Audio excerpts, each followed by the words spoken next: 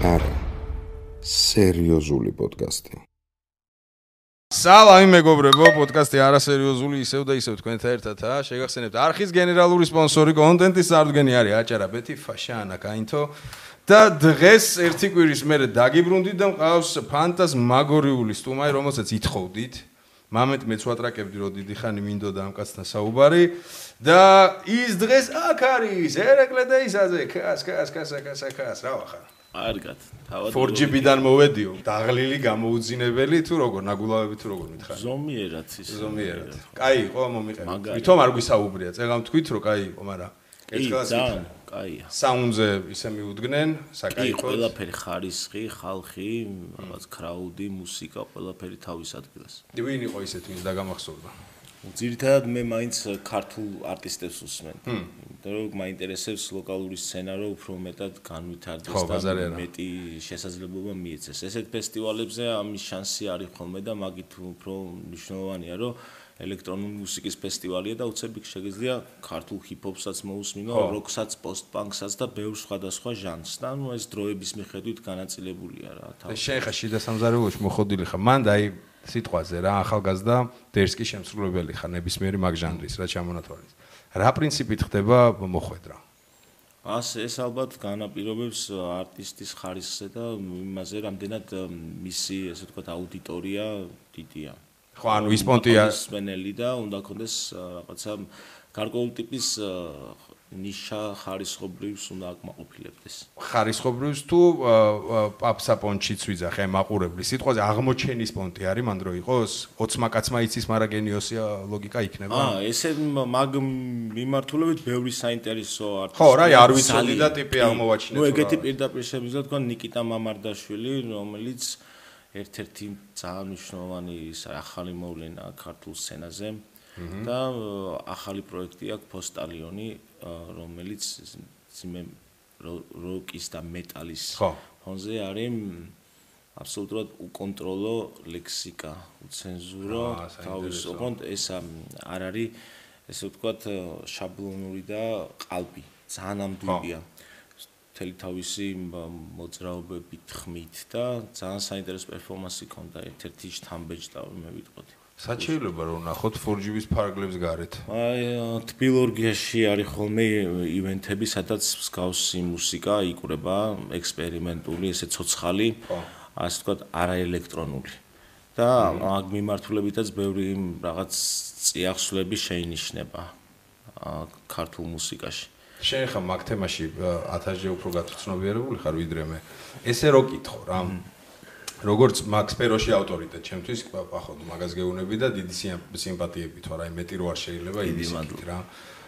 უყურე ჩემთვის ზედაპირულად მუსიკის განვითარების პონტი სადღაც რაღაც ეტაპზე დაენძრა რა ქართულ რეალობას. გახდა ცოტა ანდერგრაუნდი, იქაც დაენძრა, დაგოიმდა და ეხა აი ბოლო 10 წელი ჩემი ყურისთვის რა. რაღაცეები გახდა უფრო ნაღდი იმის პერსპექტივაზე რაც შენ გამოჩდი და შენაერები კიდე რამდენიმე თუნდაც შემსრულებელი 2000-იანელების თაობა. ხო, მოდი ესე ვთქვა, 2010-დან ავიღებ მე 10 წელს რა. მიზეზები რო ავიღოთ. ამ ძიმე პერიოდი გასაგებია ყველაფერი, მაგრამ კონკრეტულად ჟანრში რა. რატო იყო ამდენი სიგოიმე შენი აზრით? და დღესაც არის, მე არ ვიზახი რა არის თქო რა. მაგრამ რატო იყო კონკრეტულად აი ეს ბოლო 15 წელი ხარისხიანი მუსიკა სადღაც აი ნასკში გადაგდებული რა? ეს დაკავშირებულია პირდაპირ ტექნოლოგიებთან. სანამ ინტერნეტთან წვდომა არ ქონდა უმრავლესობას მოსახლეობის, მანამდე იყო რაღაც გარკვეული მატრიცა მუსიკალური, რომლის იქითაც ჩვენ არ შეგვეძლო გახედვა. ინტერნეტმა უკვე მოგცა ინფორმაცია და გავიგეთ რა ხდება საზღვრებს გარეთ ნებისმიერ სხვადასხვა კონტინენტზე. ამან განაპირობა გემოვნების ზრდა, თვითონ მუსიკოსების გაზრდაც. ამ ინფორმაციამ შექმნა ახალი ნიადაგი იმისთვის, რომ გაკეთებულიყო ახალი ექსპერიმენტები. ეს პირდაპირ კავშირშია დროსთან და გარემოსთან. იმიტომ რომ 90-იანების მუსიკა რო დავიწყოთ, ანდერგრაუნდი პირდაპირ ეხმიანება იმ გარემოს რა გარემოშიც ის იწერებოდა, ამითა ის უნიკალური და განსხვავდება იმ საესტრადო მუსიკისგან, რომელიც მხოლოდ სცენაზე იყო და იქ დარჩა. შემდეგ უკვე რო შევხედოთ ქვეყნის განვითარებას, აი მუსიკაც დაახლოებით მაგ ჭრილში უნდა განვიხილოთ. რაღაც გარკვეულმა ცვლილებებმა უკვე გამოიწვია ისიც, რომ ახალი ტალღა წამოვიდა, სადაც გაჩნდა ახალი სახეები, უფრო მეტად გაჩნდა ახალი ჟღერადობების მიმართ, ესე ვთქვათ, ინტერესი. იგივე კაია კატა, რომელმაც აბსოლუტურად ახალი ფორმა მოიგონეს ენის მხრივაც, მუსიკის მხრივაც, Bedford Falls-ი, რომელიც ეს ბოლო პერიოდში და ძალიან ბევრია ესე, შეგვიძლია ჩამოვთვალოთ 10-მდე ბენდი, ჩემ მეგობრები, ირგვლივ, რომლებიც ესე ვთქვათ, ამ სცენას დღესდღეობით ნიადაგს აძლიერებენ. ნუ აქ ეს არ არის დამაკმაყოფილებელი, ამაზე ვიღაცამ კიდე ახალი მარცვალი უნდა დათესოს, რომელიც სხვა ნაყოფს მოგცემს რა, შეიძლება რომ მუსიკა მუდმივად ერთ რაღაცა სტაგნაციაში იყოს, მაგრამ ეს მაინც დაკავშირებულია დროსთან. რომ ტექნოლოგიები, მაგალითად TikTok-მა რაღაც სხვანაირი მუსიკის ტრენდები შექმნა. ასე ვთქვათ, შეცვალა მენეჯმენტის და დაგეგმვის, ესე ვთქვათ, კონცეფცია და სტრუქტურა, იმიტომ რომ თუ ადრე მაგალითად საჭირო ქრონომეტრაჟი სხვა არის და შესაბამისია. თუ ადრე საჭირო იყო რაღაცა ჟურნალებში დაწერილი იყო შენს ალბომზე, სტატია, ან ვინმე კრიტიკოსი აიმე დაეწერა და ამაში მუშაობდი. ეხლა ეს ყველაფერი TikTok-მა თავის თავში მოაქცია და ძალიან მოკლე დროში შეგიძლია რაღაც მესიჯი გააჟღერო და ძალიან ბევრ ადამიანს მიაწვდინო. ანუ მუსიკაც კარგია ეს პონტი. ეს ალბათ უფრო დრო რო გავა, მე უფრო გამოჩნდება რამდენად, ხო, კარგია, მაგრამ ნებისმიერ შემთხვევაში დრო არის და ჩვენ რას ვიზამთ ეს თავისთავად შეუქცევადი პროცესია და ჩვენ შეგვიძლია მას ან მივიღოთ, ან უბრალოდ დავაიგნოროთ. ხო, არა, ვერ გაიქცევ. მაგრამ ვერ გაიქცევ. პონტი არა, მაგას ვერ გაიქცევ. უყურე, აი ესე რო ავიღოთ რა, მე როგორც ძალიან დილეტანტი და ზედაპირულად ვწოდნე მაგ თემის, რა მინდა ისე კითხო. გაიხსნა სივრცე ინტერნეტის საშუალებით, ჩვენ მივიღეთ ალტერნატიული ფორმა მუსიკის ინტერპრეტაციის, ხო, რაღაცეები და რა სხვაობა მაშინ შე რო ამიხსნა კარაოკეს, მიხდი ჟანრობრივი კარაოკე რო არის და შენ შექმნილ ჟანრს შორის. აი სიტყვაზე კაია კატა ახსენე რა. გასაგებია შეიძლება ჩემთვის უცხო ჟღერადობა არის, მაგრამ ყველაფერი საბოლოო ჯამში ხო არ მიდის, რომ ეს ყველაფერი კარგად გადამღერებული კარაოკე დასავლური კულტურის ან რაღაცა სხვა კულტურების, რომელიც არსებობს, просто ჩვენთან გვიან შემოვიდა და ჩვენ ახლა ვცდილობთ, რომ ამის დერსკი ინტერპრეტაცია გავაძლოთ. რამდენად ვაფშე ეს ცუდია ეს პონტი, ამას ვცდილობ. არის ამაში ლოგიკაც და ეგეც შეუქცევადია, იმიტომ რომ რაც თავში თქვი, როცა ახალ კულტურას ეცნობი და ინფორმაცია მეტი გაქვს, ის შენში რაღაც ახალ იმპულსებს აღვიძებს და სხვა თვალით ხედა უკვე მუსიკას და შენ ცდილობ, რომ ის ჟანრი, რომელიც მაგალითად შენი არ არის და მოიგონეს ოკეანის მიღმა, შენს ენაზე თარგმნო. იგივე ჰიპ-ჰოპი, რომელიც საქართველოში არ დაბადებულა, მაგრამ საქართველოს უკვე აქვს ქართული ჰიპ-ჰოპი. საქართველოს აქვს ასევე მაგალითად შაირობის კულტურა, იგივე ფუნაგორიები, რომელიც ახლოსაა PvP ბეტლის კულტურასთან, რასაც MC-ები, როდესაც ერთმანეთს ფრისტაილებენ და ახლობით ეგ სურათი რო წარმოვიდგინოთ, ოღონდ სხვა ფორმატში იგივეა რა, მაგალითად თაში მაგალითად ფანდურზე ბაიათებს ერთმანეთს ეუბნებიან, რაღაც ანუ კულტურის ფორმით ეგ იგივეა რა, ერთმანეთთან დიალოგი არის, ადამიანების უბრალოდ გამოხატვის ფორმებია სხვადასხვა. მაგრამ ეს როდესაც აქ უკვე იწყება მთავარი, როდესაც შენ ამ ჟანრს აკეთებ, მაგრამ ეს აუცილებლად ჩემი აზრით ვამბობ, რომ უნდა გააკეთო არა ისეთი როგორიც იქ გაკეთდა, ეს უნდა იყოს ქართული, ანუ ავთენტურობა არის მთელი პრობლემა, მე ვიტყოდი და ავთენტურობა ყველაზე მნიშვნელოვანი რა მუსიკაში, რომ ის მუსიკა, რომელსაც ვისმენთ, პასუხობდეს, აღწერდეს იმ გარემოს, სადაც ის კეთდება და რაღაცნაირად მიიღწევა იმენა ეგ ავთენტურობა მაშინ. ეგ ავთენტურობა შენ ეს გავლენა გადაწიო. ეგ ალბათ მიიღწევა იმით, რომ შენ უნდა იცნობდეს შენ სოციუმს და შენს ერს, შენს ქვეყანას.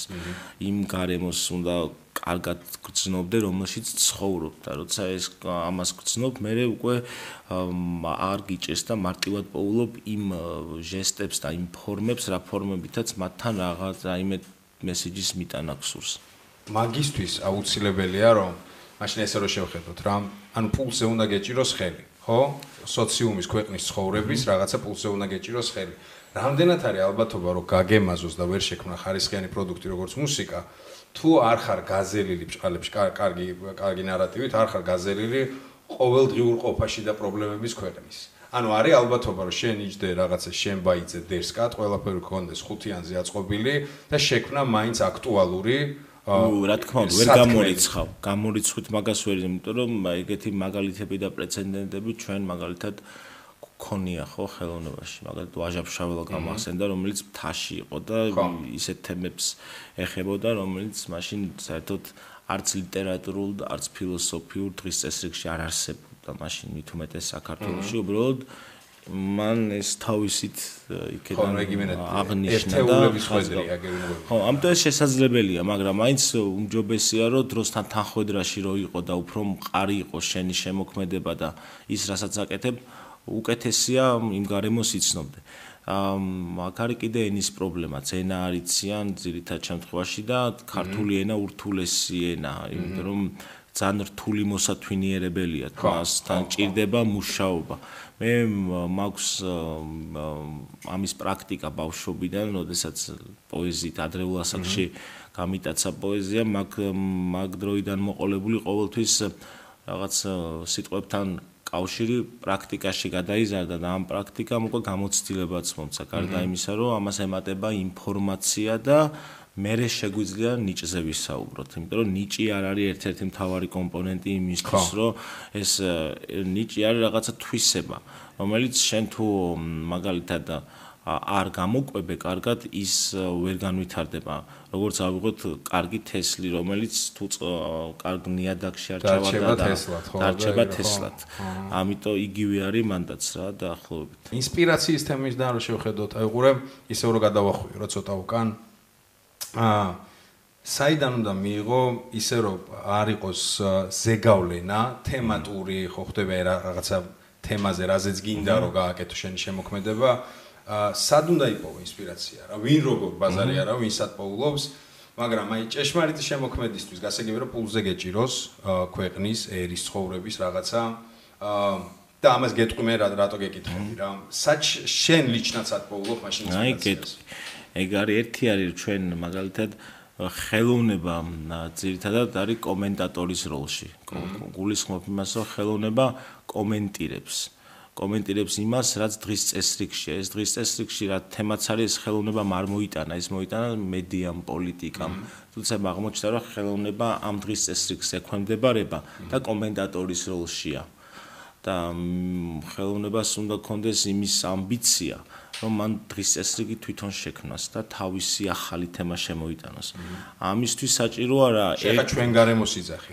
ჩვენ ხო. აი მაგალითად შევხედოთ ირგვლივ ხო რა არის პრობლემები და რაზე გველაპარაკება, რა პრობლემებზე გვესაუბრება ჩვენ მედია, სოციალური თუ სატელევიზიო მედია. როცა ამ თემებს შევხედავთ, აუცილებლად დარჩება საკითხები, რაზე არ გვესაუბრება. იასნა. ამიტომ ჩვენ ხელოვნების მთავარი ნაღმი სწორედ მაგ ველშია, რომ რაზეც არ გვესაუბრებიან, მან დავიწყოთ ძიება. აბა რატო არ გვესაუბრებიან?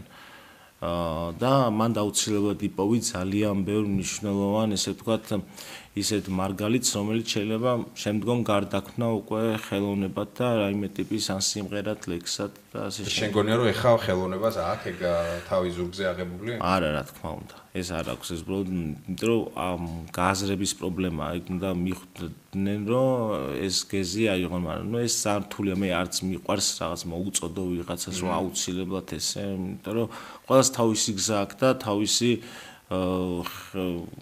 ლაბორატორია, რომელშიც როგორც უკეთესა და ისე გრძნობს თავს, მაგრამ მე ვამბობ, საუბრობ ზოგადად ხელოვნების როლზე, ძალაზე და ფუნქციაზე, რაც სერიოზულ ხელოვნებას აქვს სოციალურ ყოფაში და იმ ქვეყანაში ზოგადად. ხო, რაღაცა. რომ მას რაც უნდა კონდეს, იმიტომ რომ ის ნებისმიერი ეს ჩვენი მიღწევა რაც ცივილიზაცია მოიტანეს ყველაფერი ხო კოლექტიური შრომის შედეგადაა, ეს ერთ ადამიანს არ მოგონია, ამიტომ ძალიან მნიშვნელოვანია ფართოდ შევხედოთ და ბევრი ადამიანი იყოს ამ ყველაფერში ესე ვთქვათ ჩართული, რომ ველი შეიქმნას და არა ცალკეული არტისტები, რომელიც შეიძლება საბოლოო ჯამში მაინც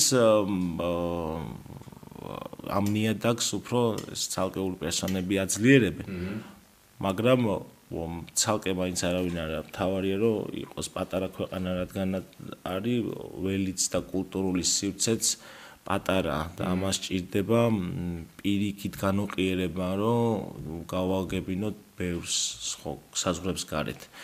მე ვფიქრობ რომ ამ ქვეყანას რაღაც ჯერ კიდევ აქვს სათქმელი კაცობრიობისთვის. ძალიან ბევრი. ფორმულის პონჩი რო კითხო, ხა სტრანის შეკითხვა იქნება. მე მაწუხებს ეს რა და არ მაქვს ფორმულა როგორ ვებრძოლო ამ ყველაფერს. უყურე მედია ავიღეთ რა წეგან და რაღაცა გინდა ბეჭდური, გინდა ნებისმიერი ფორმის რა. შენი იდეების ფორმირებას, შენი წუხილის ფორმირებას ასე თუ ისე ახდენს დღევანდელი ეს პროპაგანდა. ხო იქნება ესეთი პროპაგანდა, ისეთი, მაგრამ პროპაგანდაა რა. ძალიან რთული გახდა, ადრე თუ იყო ინფორმაციის რაღაცა ვაკუუმი სიტყვაზე და შენი მთავარი მუღამი იყო თუ გინდოდა რა განვითარება, რაღაცა ინფორმაცია დამატებით მიგეღო იმის გარდა რასაც გთავაზობდნენ, დღეს არის პირიქით, ხო, ანუ იმდენი ინფორმაცია, რომ რთულია შენ ჩამოაყალიბო რაღაცა აზრი, რომელიც არ იქნება ნასესხები რა. ანუ ეს იქნება შენი ფორმირებული, გაანალიზებული რაღაცა პონტი. როგორ ახერხებ სიტყვაზე თუ ახერხებ ვაფშე ეგეც საკითხავე მე ლიჩნად არ გამოდის ან იშვიათ როგორ ახერხებ ამდენ ნაგავში ამდენ სწორ აზრში იდეაში რო ვერ გაიგებ რომელი რა არის რომ შენ კონდეს ამა თუ იმ საკითხზე პროსტა აზრი ანუ რა ფორმით უნდა დაიწყო აზროვნება რა კარგი შეკითხვა იმიტომ რომ ესეთი დამატებითი პროფესია გაჩნდა research ანუ რაღაც ინფორმაციის კიდევ ერთხელ გადამოწმების პროფესია რომელიც მაგალითად მოიტანა თანამედროვე ყოფამ რაც გულისხმობს სოციალურ მედიაში ამდენ ინფორმაციას რომელსაც ხშირ შემთხვევაში წყაროც კი არ აქვს და უბრალოდ შეიძლება ფეიკი იყოს ეს ძალიან სერიოზული პრობლემა ამას ებრძვიან სხვადასხვა მეთოდებით დღეს და ძალიან ჩვეულებრივად შეიძლება ამის მსხვერპლი ნებისმიერი ადამიანი იყოს, იმიტომ რომ ამ პროპაგანდას კიდე აბსოლუტურად სხვა ფილტრი აქვს ჩვენს ქვეყანაში, რომელიც კიდე სხვა ფილტრს გადის იმ სახით, რა სახითაც ჩვენ ეს ინფორმაცია უნდა მოგვეწოდოს და მივიღოთ. აი ესეთ დროს, როდესაც გარემოს მეტნაკლებად იცნობ, ყველაფერს უნდა შევხედოთ მიზეშედეგობრივად.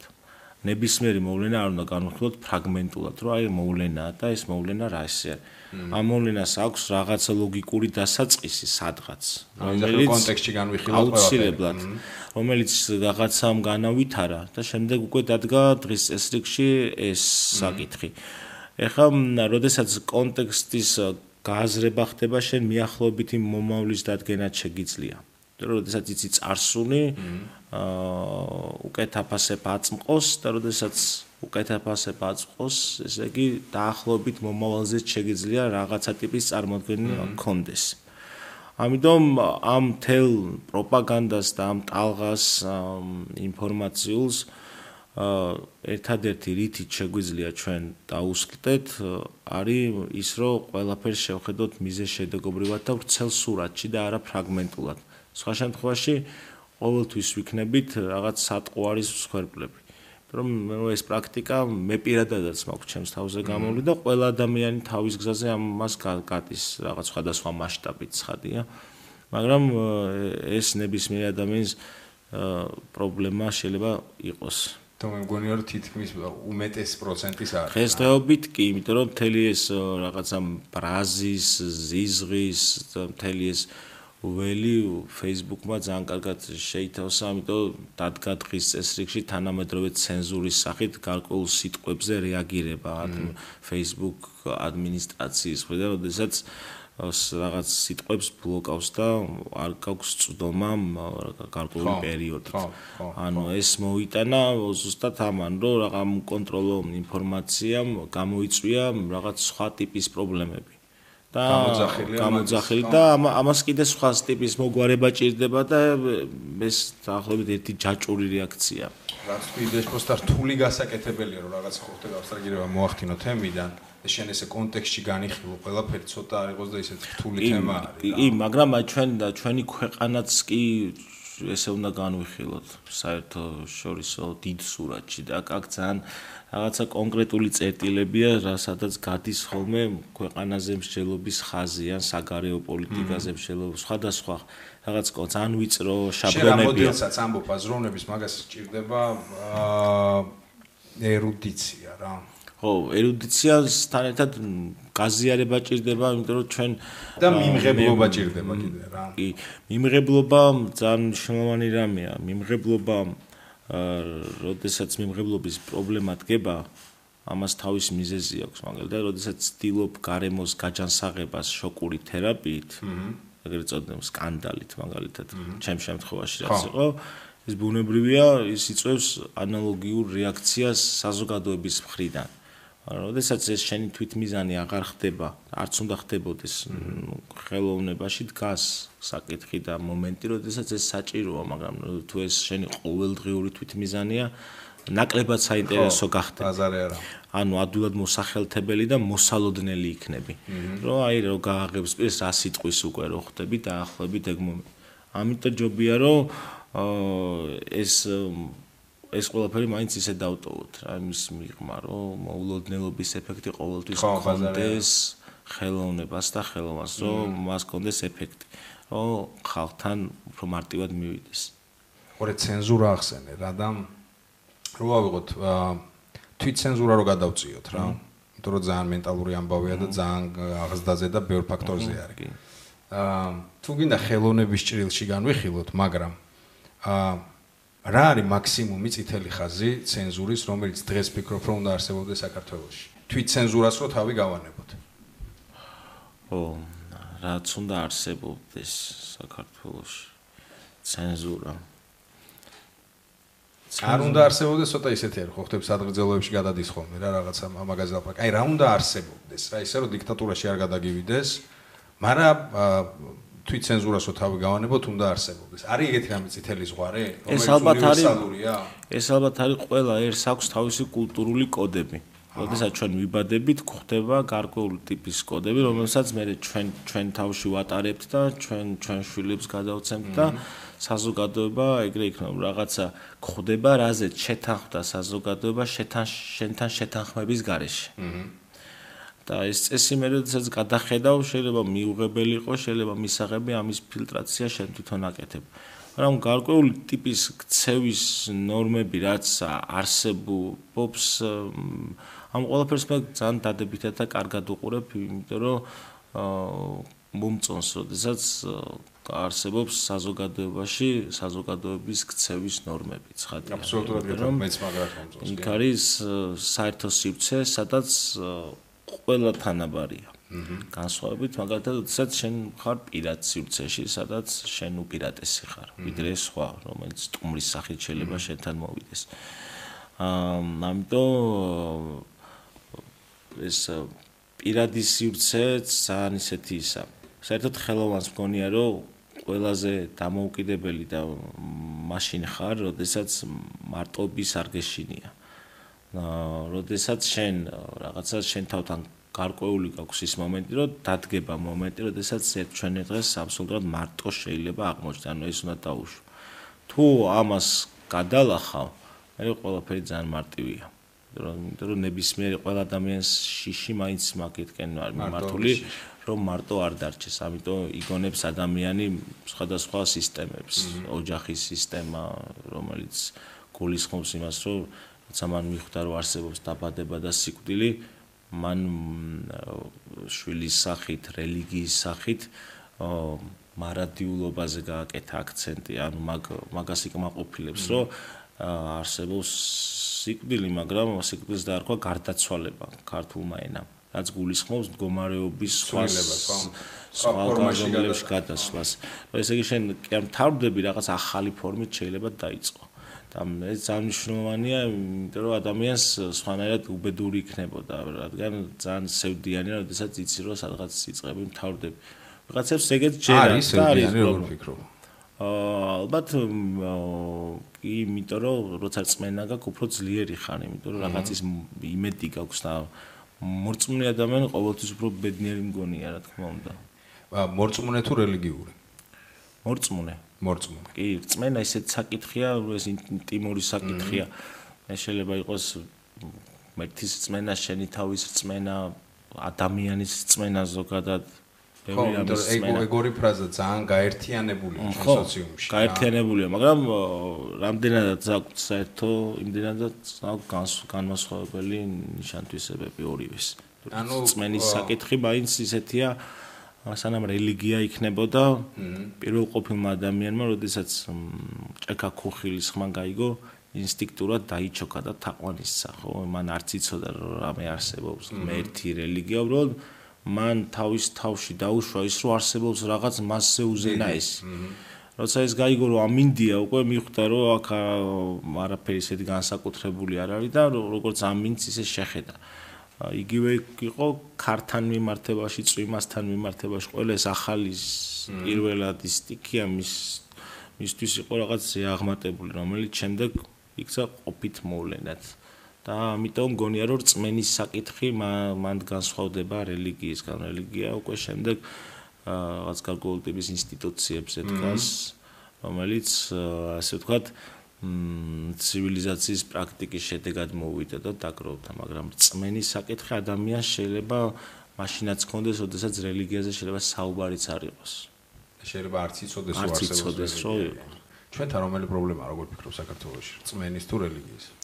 ჩვენთან არის სიღარიბის პრობლემა და აქედან გამომდინარეობს ის, რომ მაგალითად, როდესაც ადამიანები ჩვენს ქვეყანაში არიან ესეთ ცუდ მდგომარეობაში, ეკლესია ატარებს ასეთ დროს ნუგეშის ფუნქციას. ეს არის ნუგეშის დიდი ინსტიტუტი, რომელსაც თავის პრობლემები აქვს, მაგრამ ამის გარდა აქვს თავისი ნიშა მნიშვნელოვანი. ამ ადამიანებს აძლევს ნუგეშს. და ნუგეში ძალიან მნიშვნელოვანი რამე ადამიანისთვის, რომ სიცოცხლე სურდეს და ხვალინდელი დღის რაღაცა სურვილი კონდეს. მე არ მინდა ხო უყურე იმდენად ინტიმური თემა, ზოგადად რელიგია და რწმენა რა, არავითარ შეეგეთი არ მოყვარს ჩემს სულში რომ აფათურება ხოლმე ხელებს. და მე არ მივცემ თავს რომ ვინმე სულში ვაფათურო. უბრალოდ აი ამ კონტექსტში რო განვიხილოთ რა. მე მახსოვს ის ამბავი, შენი პირველი წიგნი იყო, ხო? თუ სწორად მახსოვს. აი წეგან ახსენე რომ ეს იყო, არის, როდესაც შენ მზად ხარ და ფორმას ქმნი ესეთი აჟიოტაჟის. გეგმა ეგ იყო? კი. გეგმა ეგ იყო. უყურე ვიღაცისთვის მე დღეს არ ვიცი, ეხა შენ როგორ შეგეცვალა, ეს ხო ბევრი წელი გავიდა ეხა ამის მერე. 13, 14. ძალიან ბევრი. იმისაც რომ შენს რაღაცა უზარმაზარი მეტამორფოზა გაგეცადა მენტალური და ის დეისაძე და ეს დეისაძე მგონია რომ ძალიან განსხვავდებიან რა. ცხადია. მიდგომებიც რელიგიასთან და რწმენასთანაც იასნად განსხვავდებიან. უყურე დღეს როდესაც ნუგეშს ეძებ. ანუ ეძებ ნუგეშს ამ პონჩი და მეც მინდა ხოლმე რომ ვთვლი რომ ის რაც წერია იმ წიგნებში სადაც უნდა ეცემოს, ძალიან კარგად წერია.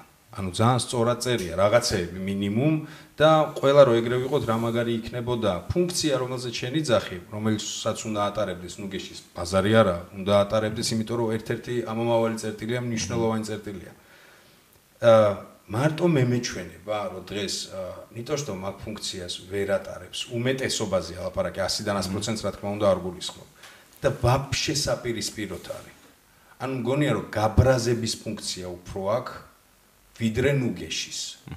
იმიტომ რომ იმდენად არასამაგალითოა რაღაცეები, ვიღაცეების საქციელები, კონკრეტული სასულიერო პირების საქციელები, მათი გამოსვლები, მათი ცხოვრების სტილი, ყველაფერი. იმიტომ რომ ნუგეშზე აღარ ვლაპარაკობთ, რა ნუგეში გავწიოთ, გაბრაზებაში გადადის, ბოღმაში გადადის, შურში გადადის. მაგ დროს ქვეყანაში ეს ფონი ხდები რომ აღარ შენარჩუნდება? ან დღეს შენარჩუნდება, დღეს იქნება სიტყვაზე ნუგეში 20 კაცში, ხვალ აღარ იქნება. და აუცილებლად მოხდება რაღაც ცუდი. და გამართლდება ეს იმით რომ რელიგიური დაპირისპირება იქნება, თუ მნიშვნელობა არ აქვს, მაგრამ მე მგონია რომ იმედია მე მგონია მარტო ეს და ყველასა დღეს ეკლესიას ქართულს უნდა კონდეს ფუნქცია ნუგეშის, შეფარების, თავზე ხელის გადასმის, თქმის რომ ყველაფერი კარგად იქნება, მაგრამ არა აქვს. რა უნდა ქნას რიგითმა მორწმუნე ტირე რელიგიურმა ადამიანმა, რომელიც ეძებს ნუგეშს, იქ სადაც უნდა იყოს ნუგეში და იქ არ არის ნუგეში. რა უნდა რა მაგდროს? ესე დავსვათ საკითხი, რა უნდა ვქნათ ჩვენ ამ ხალხთან მიმართებაში, რომელიც ეძებს ნუგეშს და იქ არ ხვდება ნუგეში. ჩვენ ხარ უნდა შევქნათ რაღაც ალტერნატიული ნუგეშის ინსტიტუტი. ამ შემთხვევაში საუბარი მაქვს გულისხმობ ხელოვნებას, რომელმაც დაკარგა ეგ ფუნქცია და აღარ აქვს ნუგეშის ფუნქცია. რომ ადამიანს სჭირდება რაღაცაში თავშესაფარი. და თუ შენ ყველა სხვა ალტერნატივას უკლავ და ერთადერთი ეს რჩება, რაზეც საუბრობდი, ბუნებრივია, როცა ერთადერთი ეს რჩება, იქ პრობლემების გაჩნდება. იმიტომ რომ სადაც ფულია და სადაც ბუღალტერია, იქ რა თქმა უნდა ყოველთვის იქნება სიბინძურე და სიბილწე. ეს ჟანრის კანონია. ნებისმიერ სტრუქტურაში და ნებისმიერ ინსტიტუციაში ესეა. მაგრამ ეს არის უფრო ინსტიტუციური პრობლემა. მაგრამ ეს უნდა განვაცალკავოთ იმ რწმენისგან, რასაც ადამიანი თავის თავში ატარებს და მაგ მოტივით მიდის, რომ ასე ვთქვათ, სანთელი აანთოს. მაგალითად, ერთი ტექსტი გამახსენდა სვეტლანა ალექსევიჩის ნობელიანტი მწერალია, სადაც აქვს ეგეთი მომენტი რომანში. სხვათაშორის მღვდელზე უბნება ერთ კაცს, მეზობელი, რომ შენი ცოლი რატომ დადის ამ ტაძარშიო? არ იცისო ეს მამაო როგორი გაიძვე რაც არის, როგორი მუქთახო რა, რამდენი ფული აქვსო? ყველაფერი ხო იცისო და რატო დადისო მაინცო და ამ კაცმა უპასუხა, რომ ერთადერთი ადგილია, სადაც ძვირფასოთი მიმართავენო. ანუ მან პასუხია ჩემთვის ბევრ რამეზე.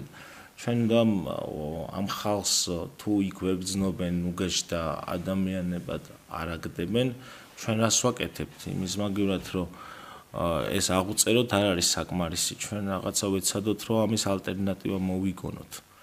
საბოლოოდ მაინც ხო გვინდა რომ გავაჯანსაღოთ გარემო და საზოგადოება ხო იყოს გაჯანსაღებული და არა მუდმივად დაპირისპირებაში მყოფი. იმიტომ რომ კულტურული ესე ვთქვათ კონფლიქტი ყოველთვის არსებობს ნებისმიერ საზოგადოებაში, ნებისმიერ ქვეყანაში, განმასხვავებელი ნიშნებით, ზოგიერთს ეს მოსწონს, ზოგიერთს ეს ეგ პრობლემა არა. მაგრამ ამ ერის ფუნქცია თვითონ სხვა რამეში მდგომარეობს. ჩვენ გვაქვს ბევრი კუთხე, მიწა, ბევრი ხალხი ამ პატარა ქვეყანაზე განსხვავებული ადათ-წესებით და ჩვევებით. მაგრამ ცხოვრობენ ერთ მიწაზე და ქვიათ ქართველები. ეს ხასიათი გადასულია გურულ კრიმანჭულში, როდესაც ატონალური ხმები ისმის, მაგრამ ამ ატონალით იქნება ტონალობა. ანუ ყველა თავისას ამბობს, მაგრამ ერთი საერთო სურათია. ეს ხასიათი, როცა ამ ერში არის და ეს ერი გეოგრაფიულადაც რო შევხედოთ, არის ევროპა, აზიის გასაყარზე. აქ სხვა ესაზღვრება ორივე მხრიდან. ეს გულისხმობს, რომ ის არის რაღაც მხრივ კულტურული დერეფანი. გამტარი არის ამ კულტურის, იმ ორი განსხვავებული კულტურის, რომელიც ერთი აღმოსავლეთით ესაზღვრება, მეორე დასავლეთით.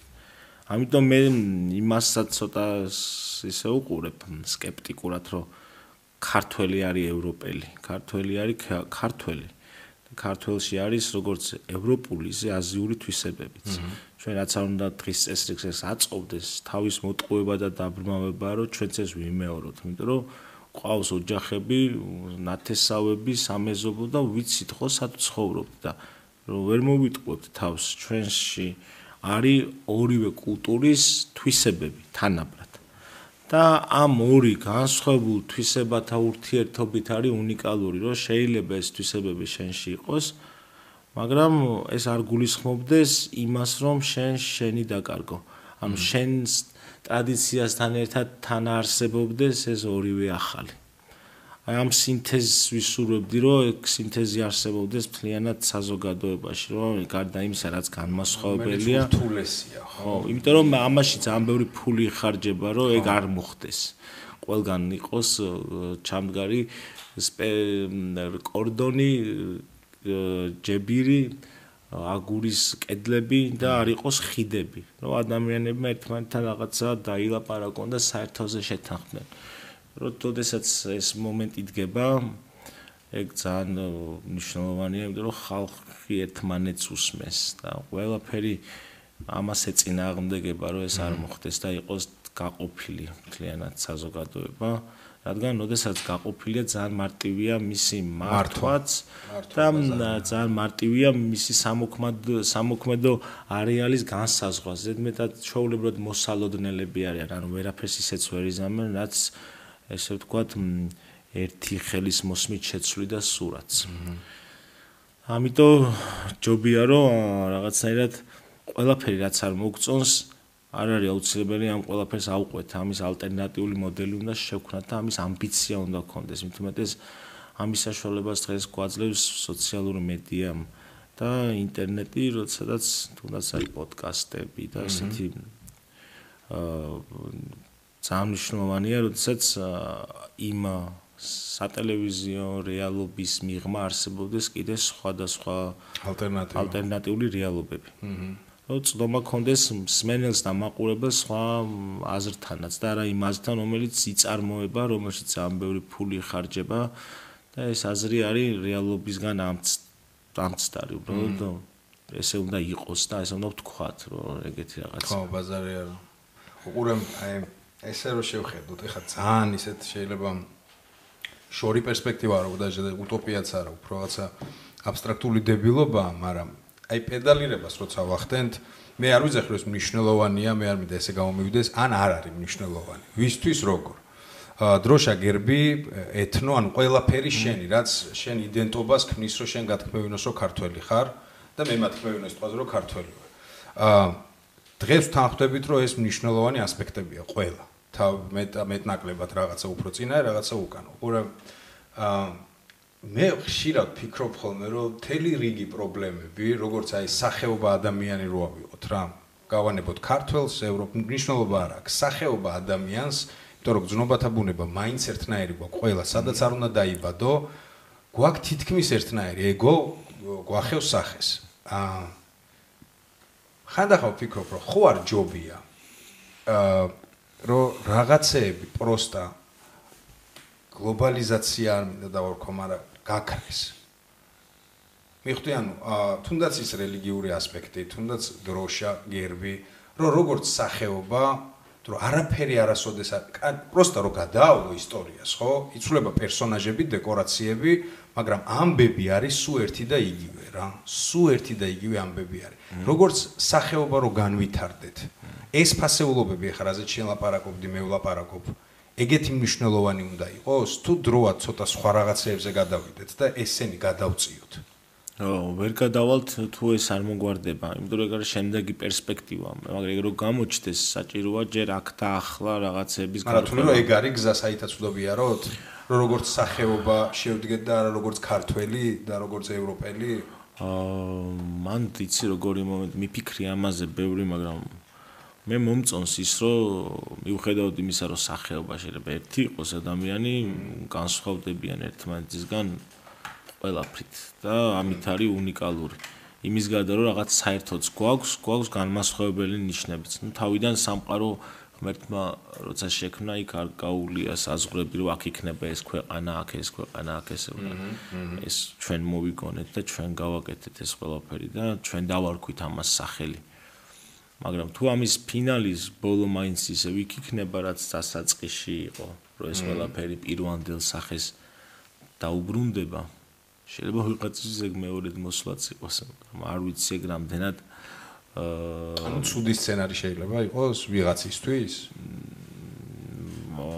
ალბათ. მეორედ მოსვლაში შეიძლება კარგი ნარატივის გავატარო და ცუდი ნარატივის. ის არის, ნუ აქ ეს განმასხვავებელი თვისებების ერთობლიობა ვერ წარმომიდგენია რაღაცა, იმიტომ რომ ძალიან ელემენტარულ რაღაცებზე ვერ თანხმდება ადამიანები და კაცობრიობა და აი მაგაზე შეთანხმება უტოპიური მგონია.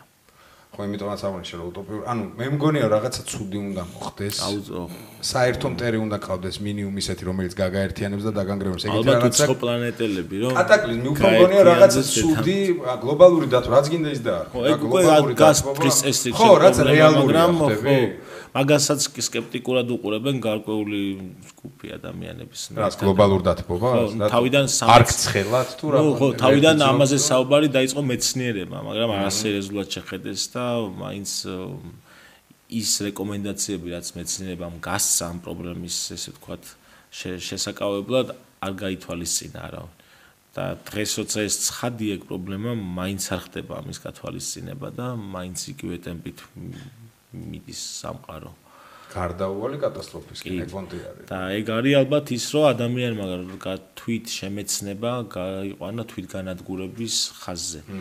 ანუ ის რაც მეც გებულობს მის შესახებ, ამის სანაცვლოდ უფრო მეტ ხარკს იხდის. ის რომ რაკეტა მიფრინავს და ჩვენ ახალი დამატებით ინფორმაცია გვაქვს კოსმოსიდან, ამის სანაცვლოდ ოზონი აღარ არის, ხო, ბაზარი აღარ არის.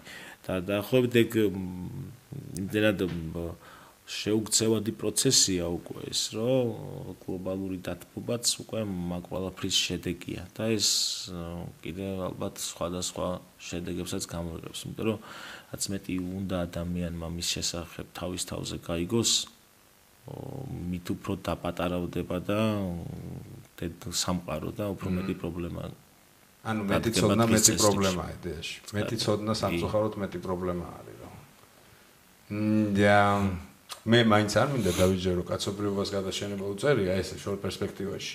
მე იმედი მაქვს რომ გლობალიზაციის ხარჯზე იქნება რაღაც ხარჯზე ჩვენ რაღაცით გამოუძვრებით, იმიტომ რომ ყველაფერი, ნუ სადაც სტატისტიკას უყურებდი, ვისი იყო, ხო TikTok-ზე რო გიგდებს რა რაღაცა სტრანი ვიდეოებს რა, ხო არის ესეთი мотивация ვიდეოები, არის რაღაცა ზაუმნი ვიდეოები და იყო ესეთი ტიპის ჟაკ ფრესკო რა, ესეთი ძალიან საინტერესო პიროვნება იყო, იცი და მას ჰქონდა რაღაცას ინტერვიუში ამბობს, რომ და მარტივი ჭეშმარიტება, რომელიც დაგაფიქრებს, რომ მთელი მეორე მსოფლიო ომის მანძილზე დაბომბვაში, კონკრეტულად დაბომბვაში და ტყვია-წამლაში რა თანხაც წავიდაო, 11 წლის ხარჯია, რომ მთელ მსოფლიოში მშიერი არ იყოს არავინო.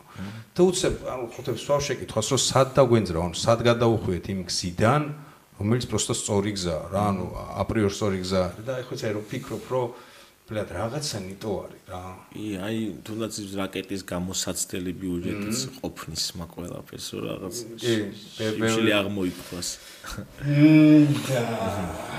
კაი, ესეც შეკითხვა მაქვს. მოკლედ წერა ლაპარაკობდით ამ რელიგიების და რაღაცების გამო აი ბავშვი შემეძინა რა. 4 თვის ხდება და მადლობა შემოგება. 4 თვის ხდება და ჩემ თავში დაიწყო რაღაცა უცნაური პროცესები. გადაფასებას არ დავარქმე, უფრო ფუნდამენტალურად ნგრევა არის რა რაღაცეების, რაც მეგონა რომ ვიცოდი და სულ ვცდილობ ხოლმე ჩემთვის საინტერესო ადამიანებთან ეს საკითხი გავიარო. იმიტომ რომ ბევრი აზრი მოვისმინო რა. დღის წესრიგში მაქვს ესეთი შეკითხვა საკუთარ თავთან.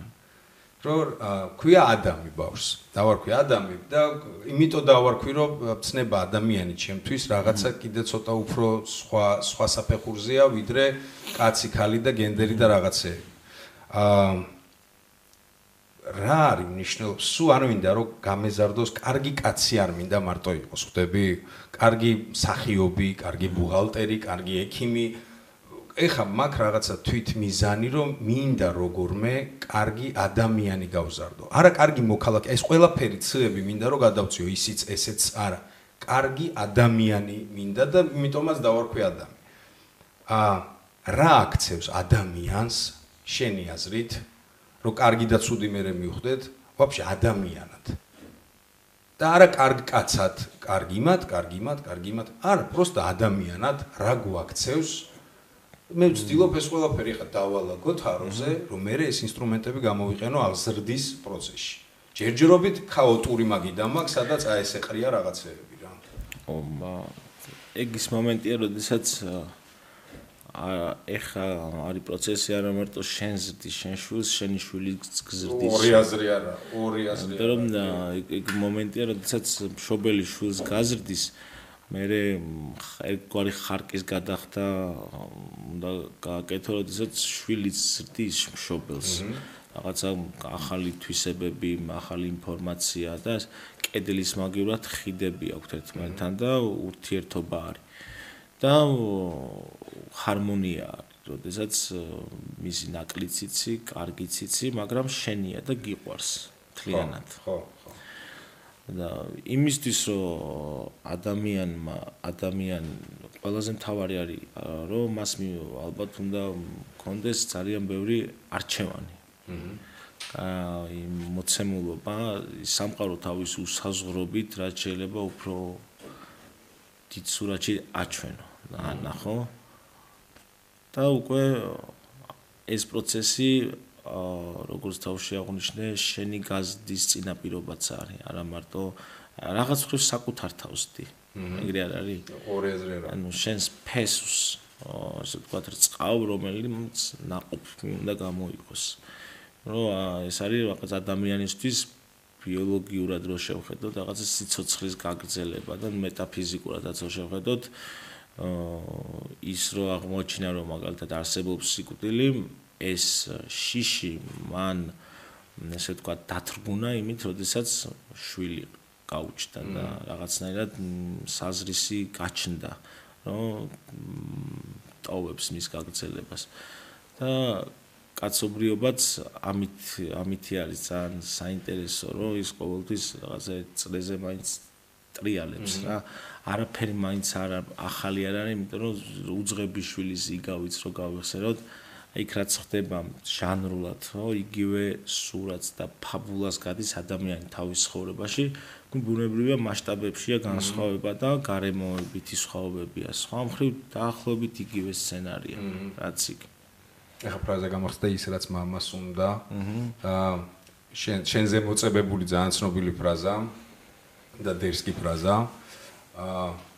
ხო ხოხდე მაგას ვფიქრობ რა რომ მე არ მქონია ეგეთი აღზრდა საბედნიეროდ მე გამიმართლა რომ რაც მამას უნდა პონტი არასოდეს არ ყოფილა რა ეგ არის სინამდვილეში არა მამებზე ეგ სიმღერა სინამდვილეში ეგ სიმღერა არის შვილებზე უბრალოდ რაღაცას თვარეს რომ მიუთითებ თითს არ უნდა შევხედოთ უნდა შევხედოთ თვარეს იგივე რომ მამიდან ჩვენ უნდა დავინახოთ ის ვისაც მივმართავთ შვილს რომელმაც თავისი თავი თვითყოფადობა თვითონ უნდა შექმნას, თორე ცხადია ყველა мама თავის შვილს იმ ადაწესებს გადასცემს, რისიც მას ჯერა, რაც მისმა ცხოვრების პრაქტიკამ გამოწრთო, ეგრეთ წოდებულ მორალის სახით. და მაგ შიშებში ვარ ზუსტად ხვდები, აი მორალი და გამოწრთობილის რამდენად სწორია. არა, მე მგონი გენი არის რა. ხო, მესმის ეგ შიშები, მაგრამ სწორია ალბათ უფრო მაგეთკენ ვიხრები იმიტომ რომ ეს რაღაც ეს ქცევითი ნორმები ჩვენ არ მოგვიგონი ეს ხო დაგხვდა ანუ ამ ნორმებმა რაღაცა ტიპის პრაქტიკა გაიარა ძალიან მრავალწლიანი და საუკუნეები გაიარა და ეს მოვიდა ხო თუ ამაზე უკეთეს მოდელს მოვიფიქრებთ შეგვიძლია შევცვალოთ თუ ჩვენ ვერაფერს მოვიფიქრებთ ახალს უარყოფა გასაგებია მაგრამ არ გამოდის იმიტომ რომ მაშინ უნდა ჩანაცვლდეს რაღაც ახლით თუ მისი ჩანაცვლება არ შეგიძლია რაც არ უნდა უარყო ის მაინც არსებობს უბრალოდ შენ უარყოფ მაგრამ ის არსებობს ბაზარი არა და დიდი პროცესები მოვიდა მე როგორც საინტერესო ჯერ 4 თვეა და უკვე საინტერესო პროცესები არის ჩემ თავში ბევრი რაღაც მოხდება რომ მოვდიოდი რამდენიმე დღის წინ უფრო სწორედ რა რომ მოგწევ რომ დავგეგმეთ და რაღაცეები ერთ ჩემს ახლო სოციუმში ვსაუბრობ ვიყავ შემდეგი სტუმარიო რა მოკლედ და ნუ დეისადზე მეთქი და რაღაცაზე ვსაუბრობთ რა შენ შემოქმედებაზე რაღაცეებს და ესეთი უცნაური ჩემთვის უცნაური ვიღაცისთვის შეიძლება ძალიან ისეთი ნორმა ფიდბექი იყო შენს პერსონაჟზე და შენ შემოქმედებაზე რა. კარგ ნარატივში, ქებადიდების კონტექსტში ესეთი ბანძ ფორმულირებას გავაძრობ. შენს და სწორედ მაქსიმეს და კიდე რამდენიმე არტისტი თქვეს რა, რომ მაგათო ტვინი რატო აქვს ვიციო, გახსნილიო, რამდენიმე კაცმა თქვა.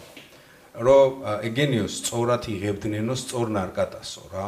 და უცებ მეთქი მან მე ფორმულირება იმდენად მებანძა ხო ხვდები რომ იმდენად მებანძა ფორმულირება მაგრამ სხვა რაღაცა ჩამჩა რა რომ ზოგადად შეიძლება მუსირებდეს აზრი სადმე რომ გონების ფორმირებაში და ადამიანის საინტერესოობას განსაზღვრავდეს მიღებული გარე რამე ნივთიერება შენ როგორც გონია რომ უფრო ისეთ სოციუმში ჩახედული ვიდრე მე სიტყვაზე ვინც შეიძლება უფრო მოიხმარს და ისეთი შემოქმედია მე ძალიან შორს ვარ ვაფშე შორს საზოგადოების ყველა ფენას ვიცნობ და ძალიან ესე თქვა რაც შეიძლება ღრმად იმიტომ რომ მაინც ეგაა ჩემი პროფესია აი ზუსტად მაგით პროფესიული კუთხით ვუყურებ ამას რომ რაც შეიძლება ბევრი რამ ავიღო ამ ყველაფრიდან ანუ ხასიათები გარემო მაგრამ კითხვა არის რომ რამდენად აუცილებელია ეს აუცილებელია რამდენად ზოგადად ფაქტორია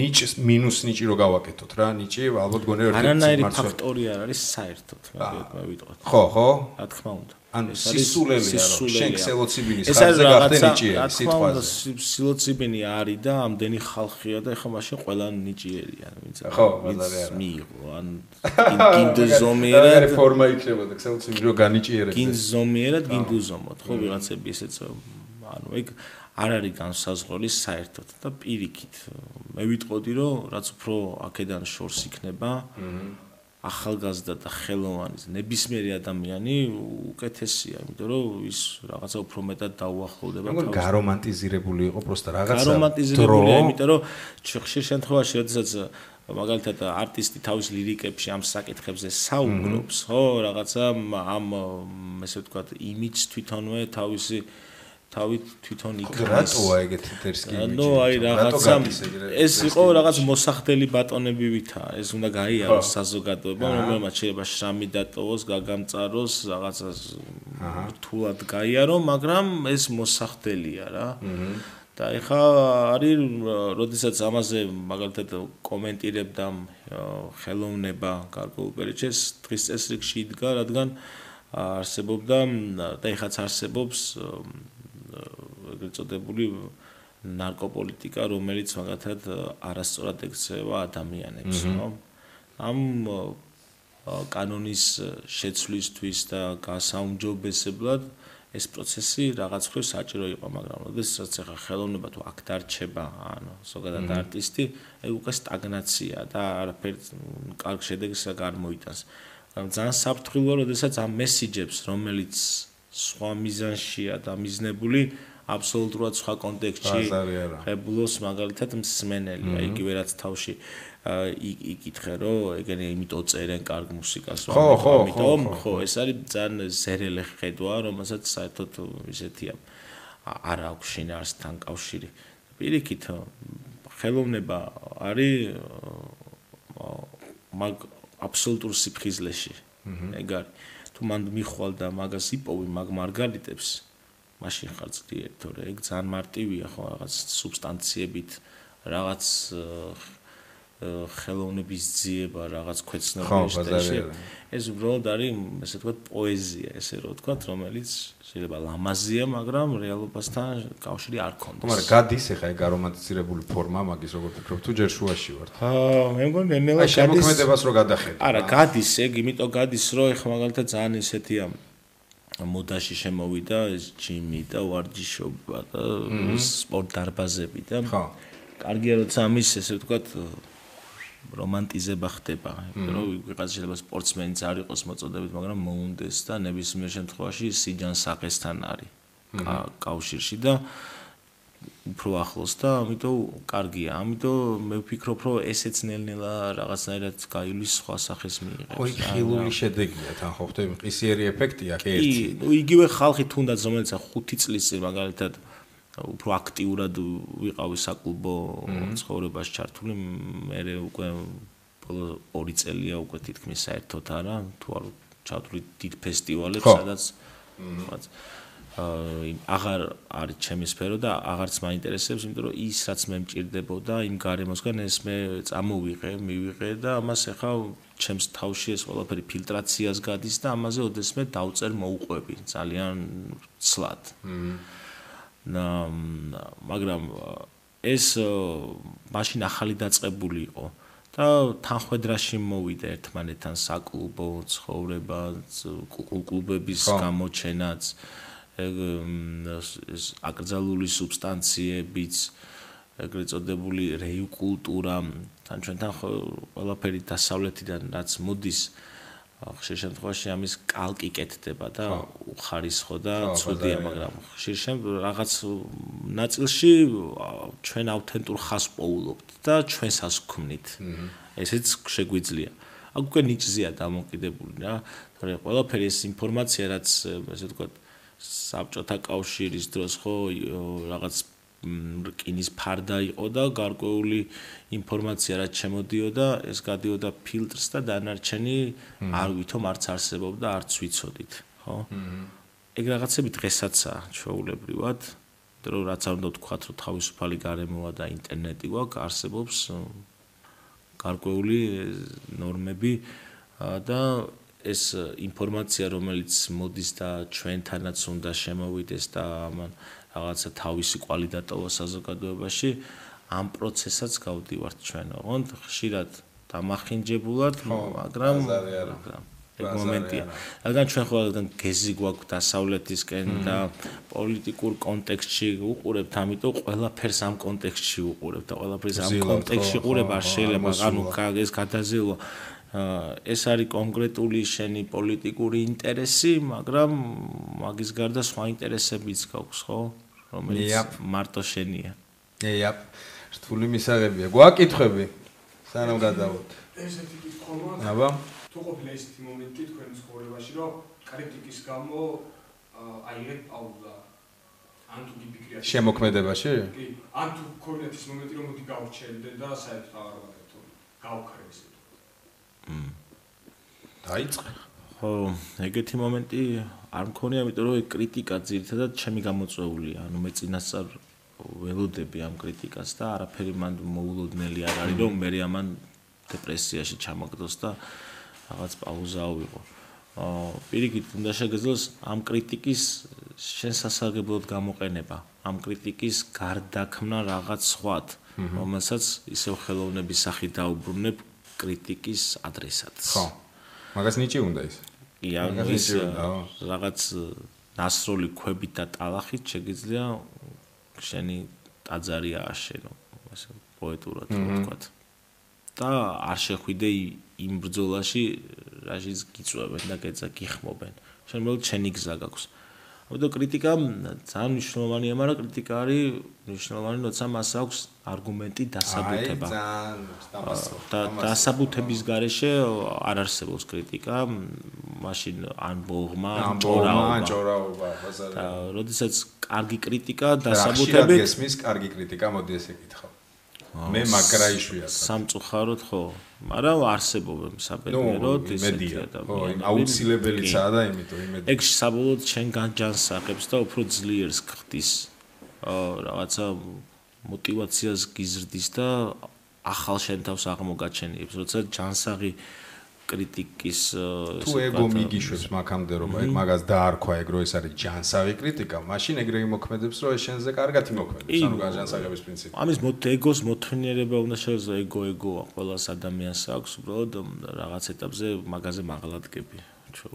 ნუ ურთულესი პროცესია, რა აუცილებელი. მე არ მქონია, ანუ მე გულწრფელად ვიტყვი, ალბათ მე იმდენად ზერელი, აი არგუმენტი ახსენა რა, მე იმდენად იშვიათად ხედავ ხოლმე კრიტიკაში რაღაცა არგუმენტს, თუ ხედავ მაქსიმალურად ვცდილობ, რომ ჯერ გავიგო რამდენად რელევანტურია და გავითვალისწინო, მაგრამ ნუ მე არ მქონია, ვერ შეგაცოდებ თავს და ვიტყვი რომ მე ყოფილა მსხვერპლი, რაღაცა ბულინგის, რაღაცა, არა, ჩემს მიმართ ყოველთვის იყო რაღაცა ან რაც ახსენა ჭორი ბოღმა, ან რაციონალური, რომელიც მე იმენა მჭირდებოდა იმ მომენტში და დღეს რაღაცა არ მექნებოდა ისე დარასკლადებული, როგორც მაგ.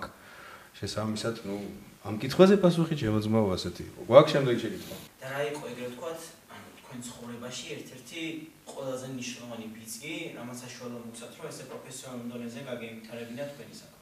რამე მოვლენა? ანუ მოვლენა, ან რაიმე ესეთი, ხო, ანუ მოვლენა სიტუაცია.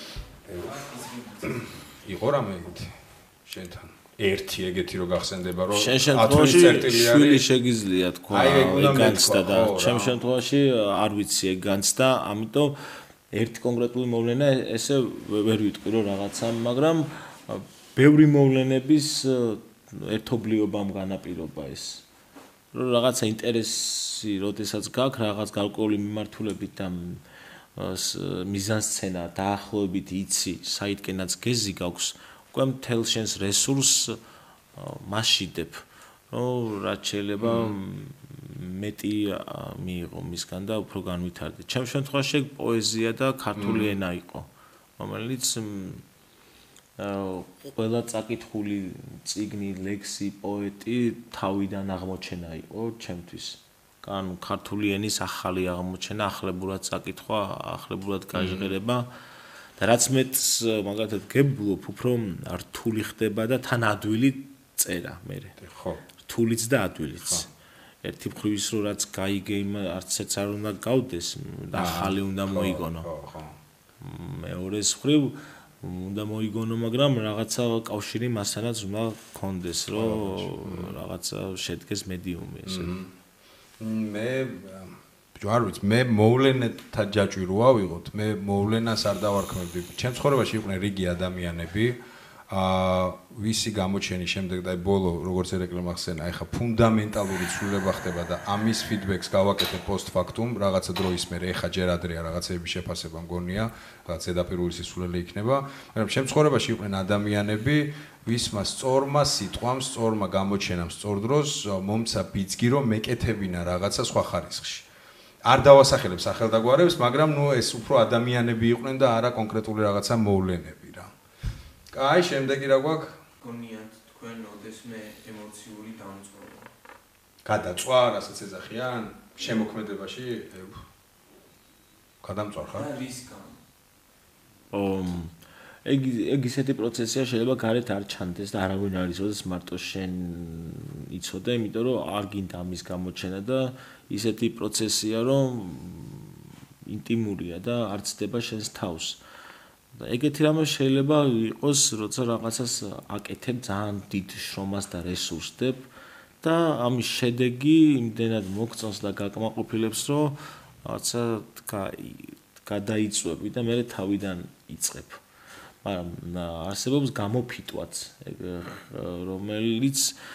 რომლისთვისაც აუცილებელია ბევრი ინფორმაცია იმ მიმართულებით, რა მიმართულებაშიც ხარ, მაგალითად თუ წერ უნდა კითხულობდე და თუ მუსიკას აკეთებ, ბევრ მუსიკასაც უნდა უსმენ. ეზეული ერთმანეთს არ გამორიცხავს ახლოსა, მაგრამ ანუ იმ ველში რაშიც ხარ, დაიცადე რომ რაც შეიძლება მეტი ინფორმაცია გქონდეს. ხო, ანუ პროცესი ხო გარდაუვალია. ანუ ადრე თუ გინდა ხო მაინც მოგეწევა.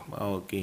ყველა პონჩი გადაიწვევი რა. ან გამოფიტვა გექნება, გააჩნია რამხელა დროს გაიწელება ახლა ეს ყველაფერი, მაგრამ გონია რომ გარდაუვალი პროცესია. თუ შეხარისხში გინდა რაღაცა აკეთო და ამას თელში რესურს უთმებ, გონებრივს დრო ყველაფერს ყველა პონჩი გადაიწვევი. კი, იმიტომ რომ ყველაფერს რაღაცა ლიმიტები აქვს, მაგრამ ასევე შეგიძლია ამ ლიმიტების განახლება და ხო, ეგ ყველაზე მნიშვნელოვანია ბაზარია. რომ ეს შეიძლება იყოს რაღაცა მოვლენა შენ ცხოვრებაში, რომელმაც უცებ აღმოაჩინე, რომ კი არ გადაიწვე, ეხლა იწყებ. ეხლა იწყებ, ხო? ეგ უკვე მე შეფასება. მე არ მქონია გადაწვა, მაგრამ ერეკლეას თქვა გამოფიტვა, მე მგონია რომ ეხლაც მაქვს, ანუ სუ ეგ მაქვს ხოლმე რა რაღაცა კვარტალში ერთხელ გამოფიტვას ვებძვი, შემოქმედებიც, მენტალურს, სურვილს, мотиваციას, დისციპლინაში გადამყავს, ანუ მე სულ გავდივარ მაგ პროცესს, მაგრამ გადაწვა კლასიკური მაგაგებით, რაც იმედია ერთ და იგივე გაგებას ვდებთ. მე არ მქონია არავის შემთხვევაში. დავა ერთი კითხვას და დესერტზე გადავალ რა. თუ გიფიქრიათ, ან თუ გეშინიათ იმის, რომ თქვენი მანაჭარმა ტემალმა თქვენი შვილს ან შვილიშვილს არ მოჭასდია. როგორი პრაგმატული კითხვა. ეგ ისეთი რამეა, პირველ რიგში შენ არ უნდა მოგკვეთოს კბილი. სანამ შვილზე გადავალთ, ისეთი რამე არ უნდა გააკეთო, რაც ესე ვთქვათ, შვილს კი არა და შენთვისაც ეს იქნება უხერხული. მაგრამ ზოგადად გამოთქმა ალბათ ისეთია მორალურ კატეგორიაშია, როდესაც კარგი მამით ამაყობთ, ცუდი მამა თუ ყავს, გვეყარება, მაგრამ შეიძლება ვერ ვიამაყობთ. მაგრამ ნუ მამა ქვია. ნებისმიერ შემთხვევაში ორი ცალ-ცალკე პიროვნებაა, მამა, შვილი. და ამიტომ მართებული არ მგონია რაღაცა ტიპით მამის შეცდომაზე შვილს მოვთხოვოთ, ან შვილის შეცდომაზე მამას მოვთხოვოთ, იმიტომ რომ ეს ორ სხვადასხვა პიროვნებაზე საუბრობთ რომელსაც ბიოლოგიური კავშირი შეიძლება ქონდეთ მამაშვილობა, მაგრამ იყოს სხვადასხვა ადამიანები. არა, ყოფი ცხოვრებაში ხო ხდები რომ მაგდენს არავინ არ ფიქრობს რა. სამწუხაროდ. მაგ ლოგიკას თავში ბევრი არ გაიაზრებს. ხო, მაგრამ შვილამდე შენ ხარ რა და პირველი ჯობია რომ შენ არ მოკვეთოს კბილი. თუმცა მე ესე შემიძლია ვთქვა რომ მე ეხლა ფუნქცია ხო ეს ოფციებში ჩაგემატება რაღაც აპდეიტი რო გაკეთდება რა. ჩამემატა ფუნქცია რა შევამჩნიე იცი რაღაცეები წავშალე არხზე. და რატო იცი? პროსტა ერთ დღეს ვიფიქრე ბავშვთან ერთად ვიყავი კომპთან ვიჯექი და ვიფიქრე რომ მამეთ ეს არ გაუსწორდება თქო. რამდენად ჯანსაღია ეს? მაგაზე ჯერ არ მიფიქრია. მაგრამ აი რაღაცა პოსტფაქტუმ შევხედე რომ 20 წლის დამი ახლა ამას უყურებს და რაღაცა თითქოს არ გაუსწორდებოდა. არ ვიცი რამდენად სწორი ვქენი, მაგრამ მე ხა თითქოს ეგ პრიზმაც რატომღაც დამემატა რომ რაღაცეებში არ მინდა რომ საბოლოო ჯამში იმედები გაუცრულდეს, თუმცა ჯერ არც ვიცი რაში უნდა გაუცრულდეს. ანუ იმდენად ახალია რომ ვერც ფორმირებული არ მაქვს აზრი, მაგრამ რაღაცა ეგეთი მე ყოველ შემთხვევაში დამემატა. კაი, გადავიდეთ, მოდი, მადლობა შეკითხვებისთვის. დესერტს ვეძახით. რჩევებია ხოლმე რა ბოლოს პოდკასტში. ძირითადად ტოვებენ ხოლმე ფილმებს. თუმცა, სამ შენ ამბობ, სამს მე ვამბობ, მე ესე ვაკეთებ, აქ აფიშა ნათდება. გნებავს ფილმი იყოს, გნებავს რამე სერიალი, მუსიკალური ნამუშევარი, ალბომი, წიგნი, ხო ხტები, რაც გაგისწორდება, რაზეც მაყურებელმა გაასწორებს, რომ დრო დახარჯოს, რაღაცა ესთეტიურ სიამოვნებას მიიღებს რა. დაიწყე. მე სკრინები მაქვს შენახული ასნად. წიგნებს ვიტყვი და მუსიკასაც ვიტყვი. ფილმებს დიდად სიმართლეს არ უყურებ, უფრო მეტი დროს ტექსტთან ურთიერთობაში გამოს. როგორ შურს შენი? და ბოლო პერიოდში ერთ-ერთი ყველაზე ესეთი შთამბეჭდავი ეხა ვკითხულობ და რო იტყვიან რომ დიდი ლიტერატურის ძალას რო გრძნობ. ნუ არის ლიტერატურა, რომელიც თავისი დრო ჭირდება რომ მიხვიდე და ხელში აიღო. ხო. არ არის რომ სწორი დრო ჭირდება. რადგანაც ეხა დადგა ის მომენტი, როდესაც ჯონ სტაინბეკის მრისხანების მტევნები არის ესეთი წიგნი, რომელიც ამერიკული ლიტერატურის ერთ-ერთი მთავარი ქვაკუთხედია. ეს წიგნი 30-იან წლებში გამოვიდა და დიდი დეპრესიის პერიოდში, რომელიც იმდენად მაგრად აღწერს მაშინდელ ამერიკულ ოფას აიქ ადამ სოციუმს, რომ მაგაზე მაგრად ვერაფერი ვერ მოგიყვება იმ ქვეყნის შესახებ, რომელსაც მეგობარს ეძახი, რომელიც შენი სტრატეგიული მოკავშირეა. ხო. მაგრამ ჩვენ მათ შესახებ ვერ გავიგებთ ჰოლივუდით მხოლოდ. მათ შესახებ ყველაზე კარგად გვიყვებიან მათი დიდი მწერლები და იქ ჩანს ზუსტად მათი ხასიათი, ბუნება და მათი თვისებები. ამ წიგნში, როდესაც ეს წიგნი გამოვიდა, აკრძალეს, დაწვეს და რამდენიმე წელში მიწეს ნობელის პრემია ამ წიგნს. რაღაც კომუნისტს უწოდებდნენ, იმიტომ რომ უდიდესი თანაგრძნობა გამოიჩინა მაშინდელი მუშათა კლასის მიმართ, გლეხების მიმართ, რომლებიც ეს ჩვენი დღეს მოვიდნენ და აყარეს სოფლებიდან და გაუშვეს სხვა შტატში ხილის საკრეფად, რადგან ის მიწა ბანკმა აიღო იჯარით. ოღონდ ეს არის დასაწყისი, აი ამ ყველაფრის, აი საწყისი წლებია, როგორ ჭამს, ასე ვთქვათ, დიდი ფული და კაპიტალი აბსოლუტურად ყველაფერს, რაც მას წინ დაუდგება. თუნდაც აი თლიან დიდ სოფელს, რომელიც უბრალოდ ესე ცხრებივით გარეკეს სადღაც სხვა შტატში. ხო და ეს წიგნი არის ძალიან მაგარი, მთელი პროცესი ისეთი მომნუსხველია კითხვის დროს, რომ ყველას ურჩევ ამ წიგნს. ჯონ სტაინბეკის მრისხანების მტევნები. ბატონო. ვახ, ესეთი რაღაც მე ხა როგორ დავამიწებ უყურე მას თამასას ჩემი რჩევა ნახეთ ეხა რა იქნება. ნახეთ ტომი ჯერე დაახლოებით ეგეთი გადასვლა იქნება. კაი, მე ვნახე მე ფილმებში გადავინაცვლებ. თამაში ტეტრისი, ხო ვიცით ყველამ როგორი ლეგენდა თამაში, ხო, უპრიმიტიულესი, მაგრამ ნუ ლეგენდა. მე არ ვიცოდი რომ საბჭოთა კავშირში შეიქმნა ეს ისტორია, მე არ ვიცოდი და ფილმს ქვია ტეტრისი, არის ნუ მხატვრულ ბიოგრაფიული დაახლოებით, როგორ შეიქმნა ეს თამაში. და როგორ კეტავდა საბჭოთა კავშირი მის ფრენჩაიზებს, ანუ როგორ უნდათ რომ ეყიდა და მთელ სოფლიოში გამოიშვათ. იცი როგორი ფილმია?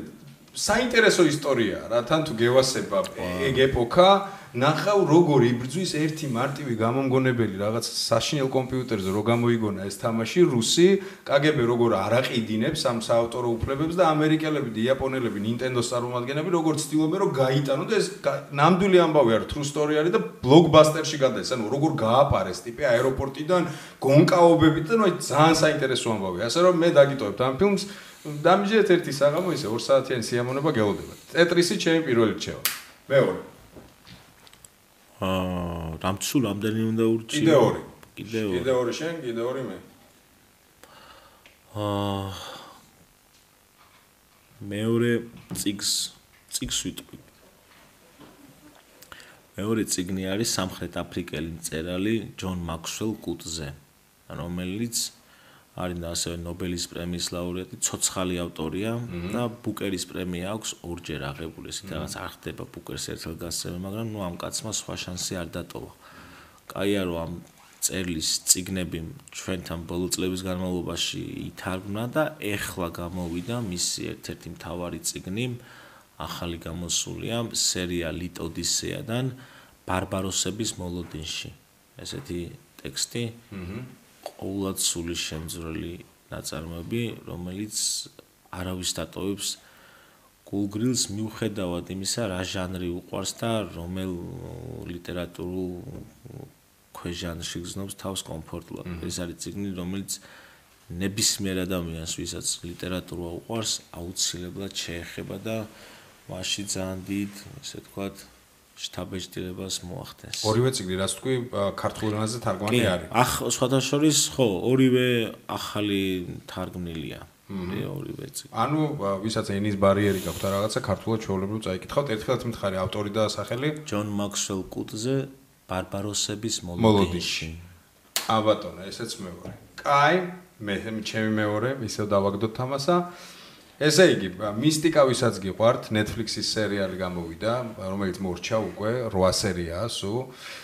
ქვია გილიერმო დელ ტოროს უცნაური რაღაცების კაბინეტი. აი ესე ქვია, 8 ნოველა, სადაც არის აღებული რაღაცა მე-19 საუკუნის ბოლოს არსებული ამერიკული რაღაცა აუთენტური პატარ-პატარა იქეთ ფოლკის მითები რა, რომელიც არის გადაღებული ძალიან დერსკად. თვითონ ამბავია რომ ერთი სეიფია, სადაც ეს 8 ნოველა დევს. სხვადასხვა რეჟისორია 8 ნოველა, სხვადასხვა რეჟისორი ყავს და თხრობის მანერა შესაბამისად აბსოლუტურად განსხვავებულია, ხელწერა განსხვავებულია. ვისაც გიყვართ მისტიკა, ფენტეზი და დრამა, ისეთი მიქსი არის რა. ორ კარგ საღამოს რო გაგატარებინებს, ასე რომ ჩემი მეორე რჩევა იყოს აბატონო ეს. და მესამე წიგნი იყოს ჩემი ბოლო წიგნი საქართველოს მოქალაქე, რომელიც პანდემიის პერიოდში დაიწერა, როდესაც მივხვდი, რომ ჩავიკეტეთ და რაღაცა დიდი გამყინვარება დგება, ანუ რაღაცა სათუო მომავალია, რაღაცა უნდა მომეგონებია, რაშიც მთელ ჩემს ენერგიას და გონებას გადავრთავდი და ესე გავიდოდა დრო, ანუ სხვა შემთხვევაში გარდაუვალი იყო, დეპრესია და რაღაც საშინელი დრო იყო. თითქოს დიდი დრო გავიდა არა და ეხლა ხანს. კი, და ეს ძალიან ცხადი გახდა, რომ ან ესე ხარ, ან რაღაცა უნდა. მაგ დროს დავიწყე მაგ წიგნის წერა, ეგ არის ამბავი, რომელიც ძალიან დიდი ხანი მინდოდა მომეყოლა, მაგრამ ვეძებდი ფორმას როგორ უნდა მომეყოლა. ხო. რომ ისეთი ენა მეპოვა, რაც ამ სათქმელს არ გააფუჭებდა, ფორმა არ ჩაყლაპავდა შინაარს. და ეს მთელი ეს 2 წელიწად ნახევარი ამ ტექსტმა ძალიან კარგად გადამატანია. საერთოდ წამითაც არ მომიწყენია, რომ დამთავრდა პანდემია. მთელი პანდემია მუშაობდი? კი. სულ არის 100 გვერდი, მაგრამ ეგ ძალიან ნელა და დავარცხნილი წერდი, რომ რაიმე ესეთ ლაფსუსები ბევრი არ გასულიყო ტექსტში და ეგ პერიოდი ძალიან მნიშვნელოვანი იყო მაგით, რომ ერთი რომ დამთავრდა და გამიხარდა, რომ პანდემია დამთავრდა, მეორე ის რომ ტექსტი დარჩა, ამბავი, რომელიც იპოვე ის სცენა, რითიც მოვყევი. და ამ წიგნს ქვია საქართველოს მოქალაქე. ერთი, ესე ვთქვათ, მცირე რომანი შეგვიძლია უწოდოთ. ერთი ამბავია, რომელიც მგონი ჩვენ უახლოეს ყოფაზეა, პოლიციელის და პოეტის ურთიერთობა. აუცილებლად გვირდები, რომ უახლოეს მომავალში გადავიზელ სახელზე საქართველოს მოქალაქე ბოლო ნამუშევარია. დიახ. მის მერე არაფერი ჯერ ახლა. ოკეი. ბადონი ერეკლე ავტორი აგერ არის. აჰა. და მე რა დავტოვო? მოდი ანიმე იაპონური კულტურის მონა ვარ. ჩვეულებრივი მონა ანიმეების განსაკუთრებით, არნახული მონა ვარ და აღმოვაჩინე ახალი უცნაური შონენი არის, ისეთი ცოტა ფსიქოლოგიური. ქვია შენთვის უკვდავი. შეიძლება ვინმეს გინახავთ. ეს არის ისტორია დედამიწას როგორ მოევლინება პატარა ბურთი, სფერო, რომელსაც არ აქვს არაფერი, სფერო არც ხასიათი, არც მე არაფერი არ აქვს. და უშუალოდ მასთან თუ რამე შეხებაში შედის და კვდება, ის იღებს მის სახეს, მის ემოციას და აგრძელებს მის ცხოვრებას. ძალიან უცნაური ანიმეა. მეორე სეზონი ცოტა გააყოფსავებს, მაგრამ პირველ სეზონში უყურებ, ვის ანიმეშნიკები ხართ, იმდენად უცნაურ თხრობის მანერას, რომ აქამდე მე არ მინახავს. მგონია რომ ყველაფერი ნანახი მაქვს ანიმეში, მსგავსი მე არაფერი არ მინახავს. ასე რომ მესამე ჩემი რჩევა იყოს ანიმე შენთვის უკვდავი. ზუსტად ინგლისურად არ მახსოვს, სხვანაირად ამარ რამ შოვა. აი აფშა. ეგ არის უღრმესი მადლობა. მადლობა შენ. ძალიან მიხარია რომ მოხვედი, დიდი ხანი ვგეგმავდი. ოზიკოს მადლობა რომ დაგვაკავშირე ჩვენ ოზიკო. კისერში გაკოცეთ თანთავა კისერში. მოკითხვა და მე ძალიან დიდ პატივს ვქცემ შენ შემოქმედებას ვცემ და მინდა რომ წარმატებები გისურვო. მეტი შენაერი გვინდა, მართლა მთელი გულით გეუბნები, მეტი შენაერი წარმატებები, თუ კი ოდეს მე რამე დაგჭირდეს, რა ვიცი. შენთან მიგულე, ეს კარი ყოველთვის ღია არის. დიდი მადლობა, ასევე წარმატებები და ისევ და ისევ გილოცავ. მადლობა, ჩემი დამიგო. აი ესე გილოცავს ყველა, მამა, ხედავ ყველა მილოცავს შენთან, თორე დიდი კაცი ხარ შენ. მადლობა ზმაო და რა გითხრათ, მადლობა თქვენ. მადლობა თქვენ, რომ ჩემთან ერთად იყავით. ღია პოდკასტი იყო, შეგახსენებთ, კადრს უკან მაყურებელია. არხის გენერალური სპონსორი, კონტენტის წარდგენი გახლავთ აჭარა ბეთი, მე დაგემშვიდობებით ესე ერთი კვირით მაქსიმუმ 10 დღით, იმიტომ რომ ბევრი საქმე.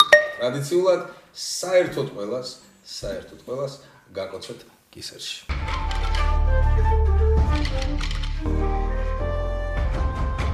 არა, სერიოზული პოდკასტი.